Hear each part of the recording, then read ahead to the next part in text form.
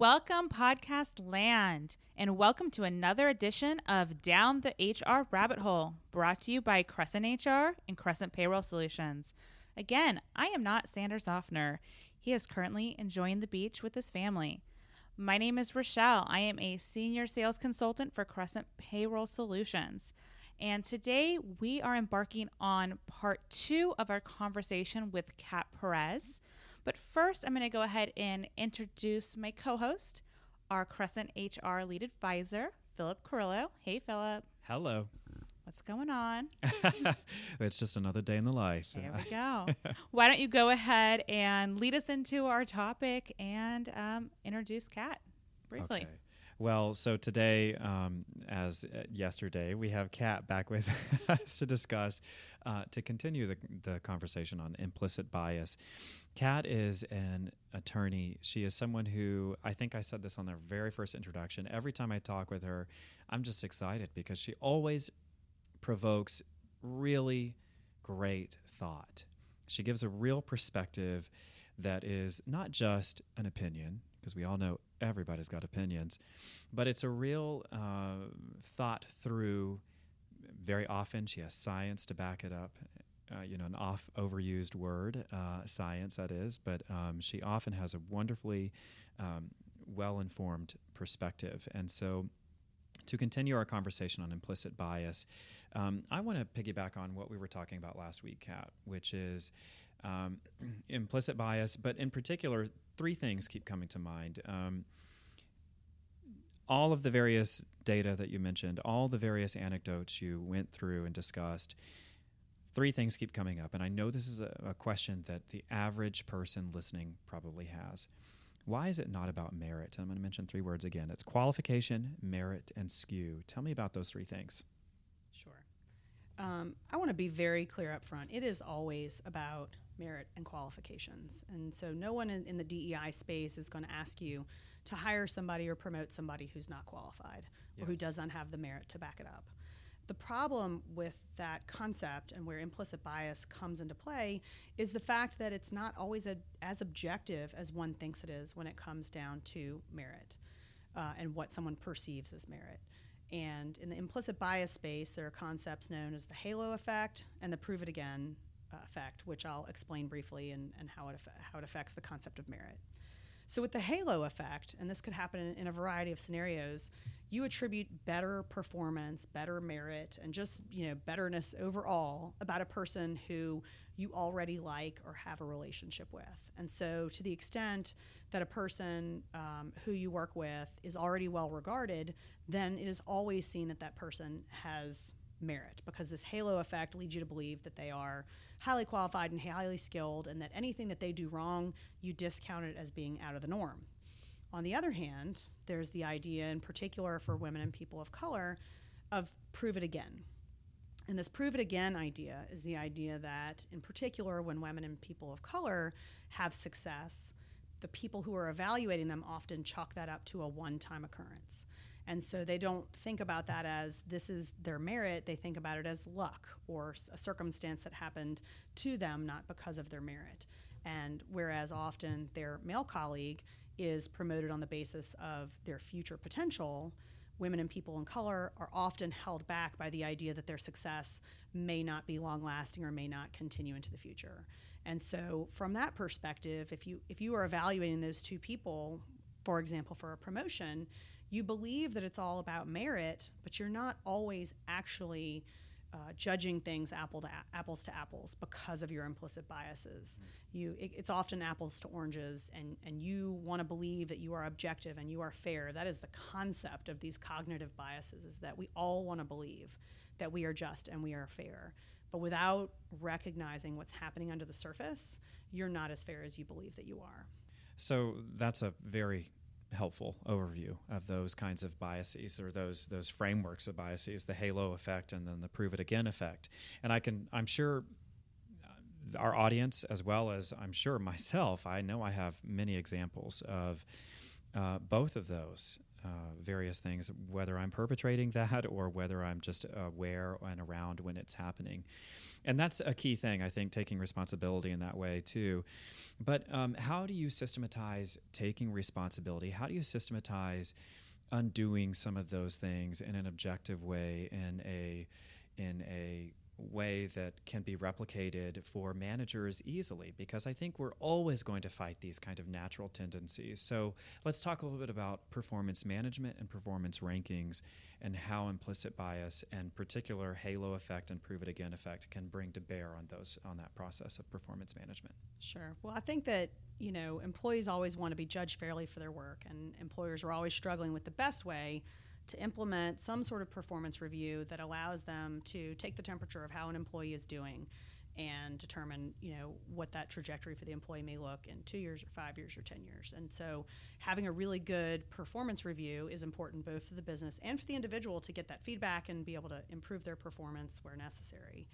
And the problem that has been seen with a lot of performance reviews in the implicit bias realm is often the words that are used to describe certain people, in particular women and people of color.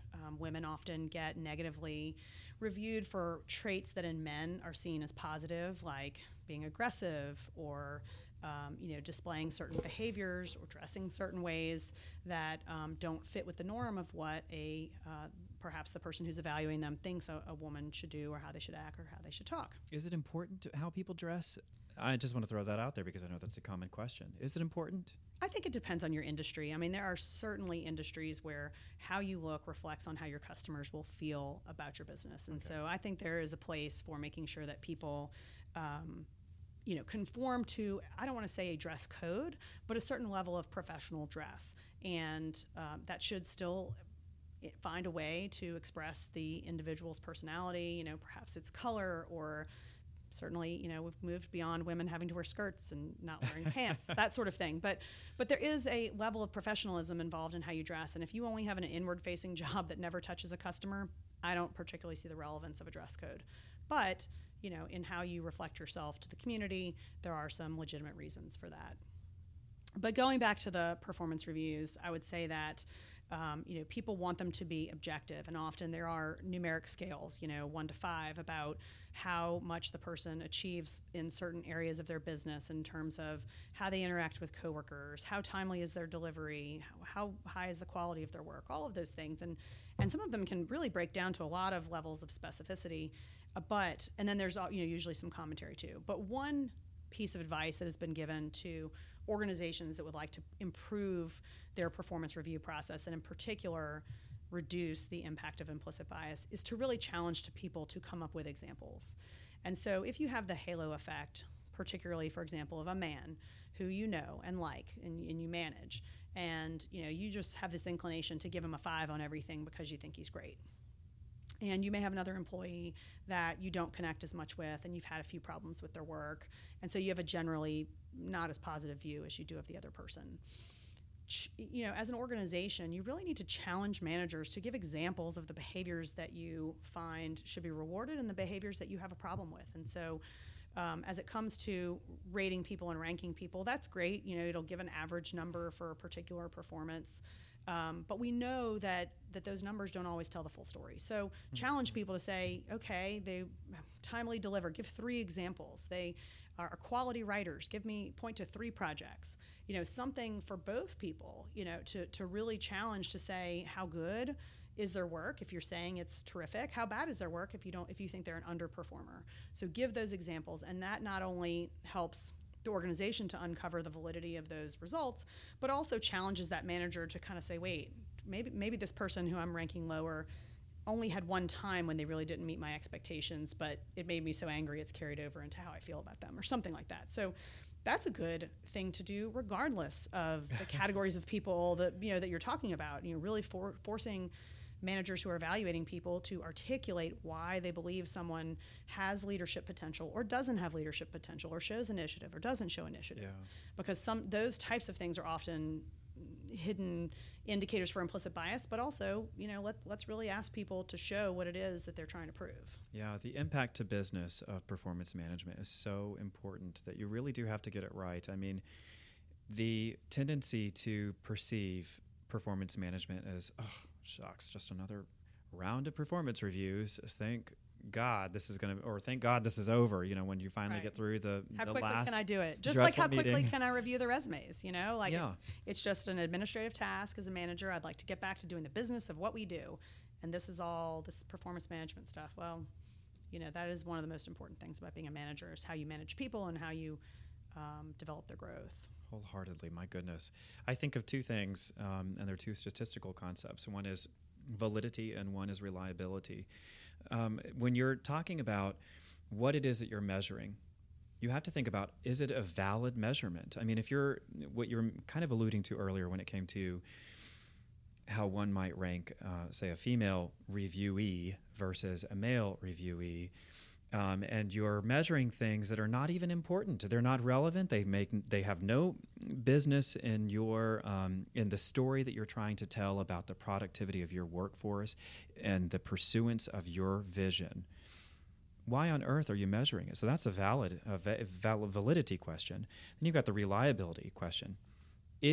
Are the results of a performance appraisal replicable? So it's only reliable.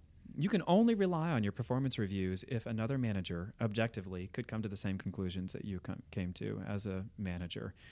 And so if you just think of those two things when you're going about writing your performance appraisals of or your assessments of your direct report or your assessment of your boss or your colleague, if it's a 360 review, is what I'm reviewing even valid, firstly? I mean, is there any relevance to our goal long term? And secondly, is what I'm relaying here replicable, or would it be consistently repeated if somebody else gave the same review? So I think those two things are so often overlooked, and I think it's just a result of we would much rather sit back and just rely on our own impressions and our own perhaps I'll even use the word bias. We would much rather sit back on that because it's more comfortable. Yeah, I mean, we like people who are like us, and so therefore, as we go to review people, going through a tedious, long, time-consuming review, if you could just be like, yeah, Bob's performing great, Jane needs some work, Jim's got a lot of projects and he's late, if you could just go off the top of your head, it certainly would be easier and faster. But it's similar to what we talked about in the first section of this podcast, which is, you can't always rely on your immediate impressions. They're faulty, they're quick, and they sometimes are laden with implicit bias when you don't even know it.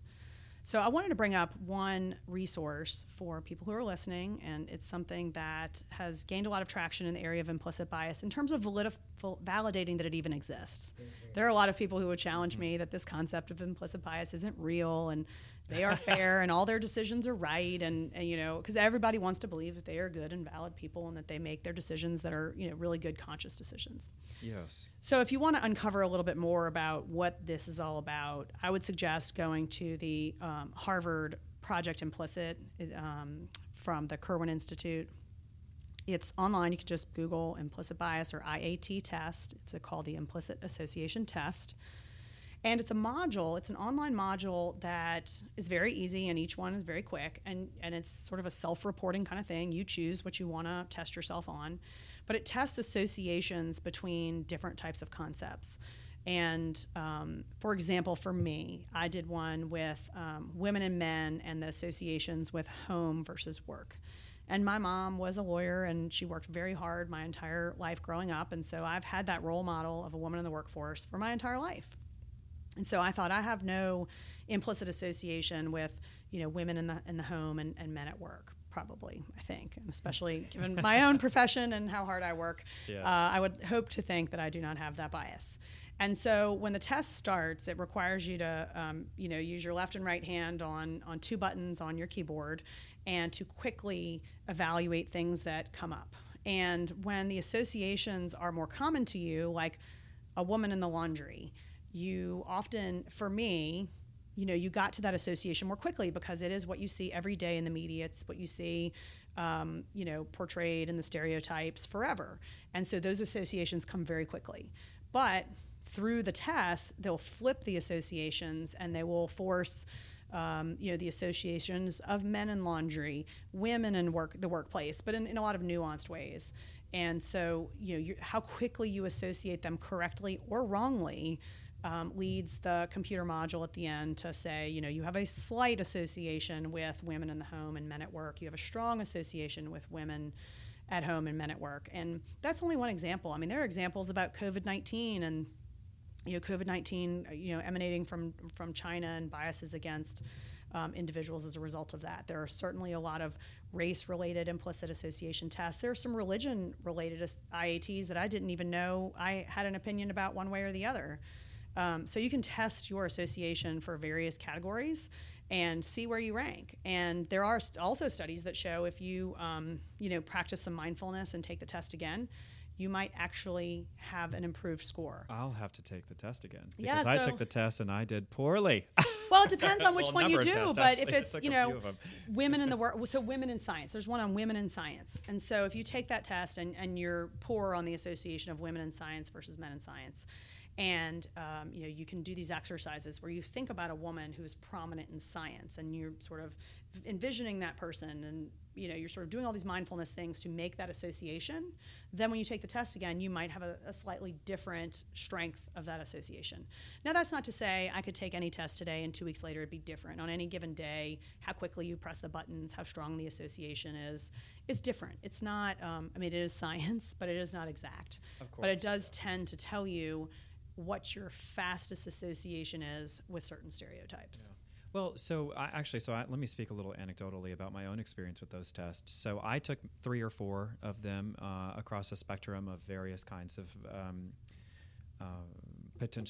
potentialities for bias. I think I took a couple of race tests. I took a gender test, and I truly would have thought that I would have done better, and I didn't do poorly. I mean, I didn't come off as some, deep in the deep end of problems in terms of I don't look at everyone with a gazillion different kinds of biases from the test results. That's what I can gather. However, there was still implicit bias. There was still plenty of implicit bias. And so do I think that was a productive thing for me to take those tests? Yes, my gosh, I'll retake those tests now and see if there's been any improvement, because what it really does is it just gives me a sensibility about it. It makes me think about it as I go about making decisions in the day or in the workplace, for example, or as I'm going through resumes for my clients. I definitely don't want to be the barrier for my clients from their next greatest hire. Yeah. That is a really important thing, and I always go back to recruiting. Maybe it's because that's my birthplace, but there's so much strategy about recruitment, and there's so much at stake. And so you really have to think about what it is that is informing my search. That's a great point. So I have a question about this. So my thing is that I feel as if we look at the media, we look at social media, we look at the news, and there is so much that's really thrown at you as far as the hot topics, like the race, the gender, all these hot topics that we're talking about when we're talking about implicit bias. And I almost feel like that in itself, if you're taking these tests and from day to day, that's going to change the way that you think about things. Is that for the better or for the worse? I don't know. Well, I think you're right. Everything that you're seeing in the media, the discussions you're having with coworkers, everything that's going on in the world is changing how we all think. For good or for bad, who knows? But the way you feel about different groups of people changes based on those experiences. So I have an anecdote about, do y'all know who Doc McStuffins is? No. Oh my goodness. She's a cartoon character on Disney. Okay. And she is a little girl. She's black. And she is a doctor for stuffed animals and toys. Oh my goodness, I love And so each episode is about some version of a medical emergency for the stuffed animals and toys. And my children watch it on repeat constantly. They watch it over and over and over again. And when I tell you that my children think that doctors are women, and my children think that doctors are people of color, because the doctor they've seen the most is Doc McStuffins. And she has been this great role model is a weird thing for a cartoon, but she has informed what my children think about their interactions with healthcare. And I went with my daughter to a doctor recently, and she was like, "What is that otoscope on the wall?" You know, she knew even the technical terms. Wow. You know, why is that otoscope on the wall? Technical terms about, you know, things that you encounter in the hospital. And so those are all the kinds of things that we all grew up with, where we saw representations in the media and commercials and all of that. And they were fairly standard of a certain stereotype. Wow, you know, that's brilliant. women were in the kitchen and they were, you know, showing the Dawn soap and they were scrubbing the dishes. And that just reinforces what you sort of have learned to think about who does the dishes. And men were portrayed a certain way.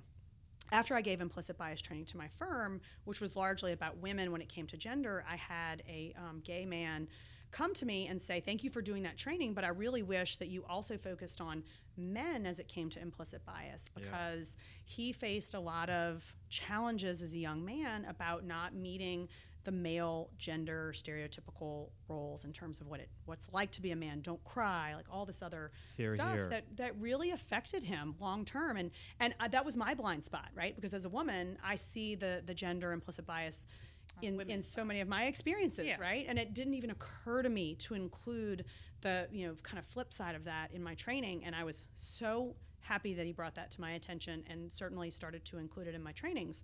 But that's where these conversations help, right? Like, you do the training, you raise the awareness of your employees feel like you're listening to them. I got such positive feedback whenever I do implicit bias training, because it's something new and different for a lot of employees, and it shows that you care about them as individuals and that you're listening. And often we conclude the training by saying, what are some policies that we could improve on here? How can we take what we're talking about today, not just in this abstract way, but how can we bring it back to a policy or practice in this organization that would improve things? I'll give one example. In some organizations, you know, all the management meetings are at 4 o'clock.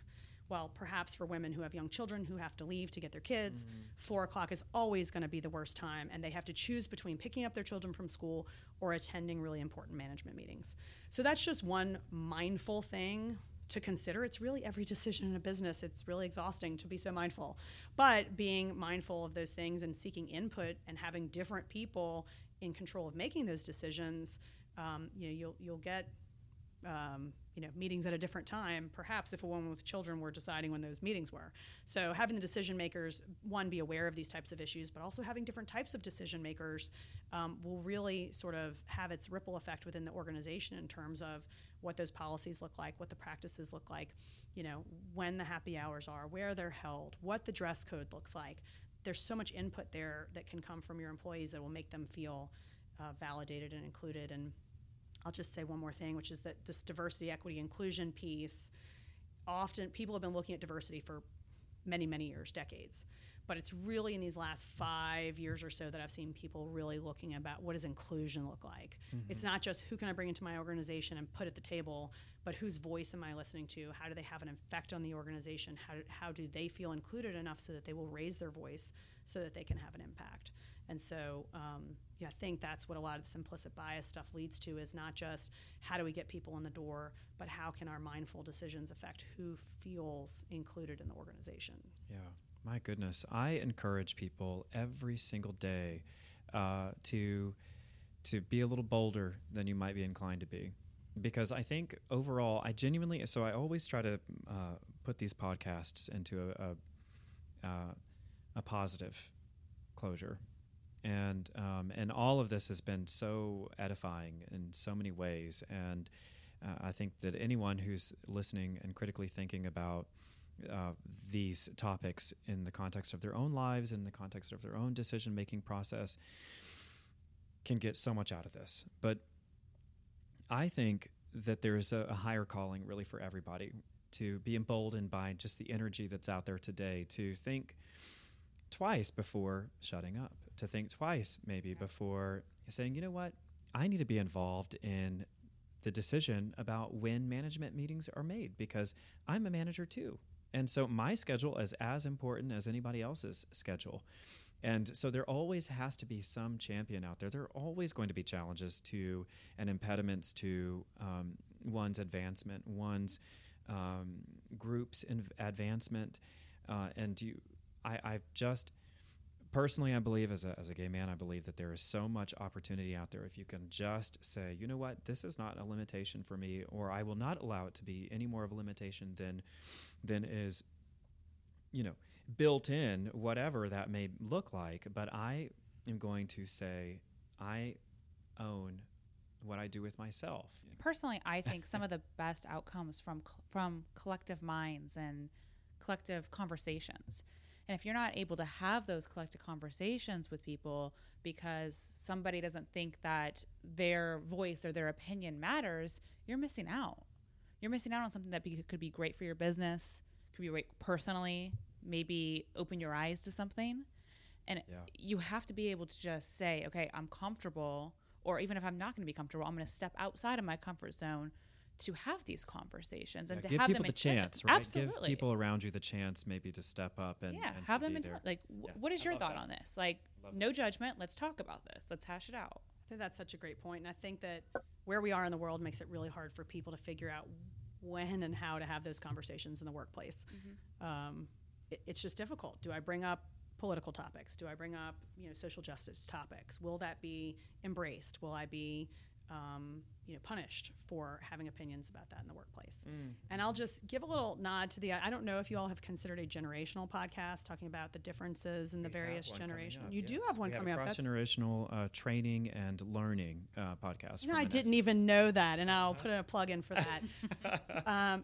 The millennials, and in particular the Gen Z folks, they're not going to put up with organizations that don't embrace DEI concepts, that aren't aware of ideas about implicit bias, that aren't actively seeking fairness. They're just not going to put up with it. Yeah. And right now, when the labor market is tight and people are struggling to find the best employees, there's the pay, right? There's always what you can afford to pay people, but then there are so many other things that people look at when it comes to whether or not they're willing to work for you. Yeah. And that's everything from your parental leave policies that include, women and men and gay couples and different types of families and adoption and all the different kinds of policies and workplaces that show who you are, because people want to bring their whole selves to the workplace now. And so in that way, they're making choices about your business that you may not even realize what is important to them beyond just what you're paying them. And so if businesses have no other reason to think about DEI or implicit bias, it's to know that their future workforce cares deeply about these issues and knows a lot about it,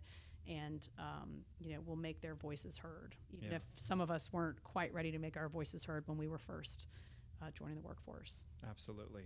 I think just to finalize just that whole thing is on a very, very, very, very positive note, on the late end of the millennials, I can say that my experience in those instances where I had to assert myself, I remember walking in very defensively, and I remember being very armed and dangerous, always ready, bazookas blazing, and I never was disappointed by people's reactions. I really and truly, and maybe I'm unusually gifted or maybe blessed. I'm not saying gifted, but just blessed by that experience, because I know it's not always that rosy, but giving people the opportunity to be as big as they really are down deep and as big as they really want to be. I think the average person really wants to be bigger than they are. So I think this is a wonderful, wonderful conversation. I think it begins with the oracular know thyself. It really is a brilliant primer to how you think about what is a natural thing, which is having a bias. It's evolutionary, right? It is, and it's what keeps us going every single day. But, being aware of it, learning a little bit more about these concepts will really help people in their personal and professional lives. Love it. Well, thank you so much, Kat. Thank you, Philip. Thank you. And we're going to wrap that up. Stay tuned for our next episode. As Kat mentioned, we'll be coming up on cross-generational topics. Cross-generational learning. There you go. Thanks, Philip. Have a good one.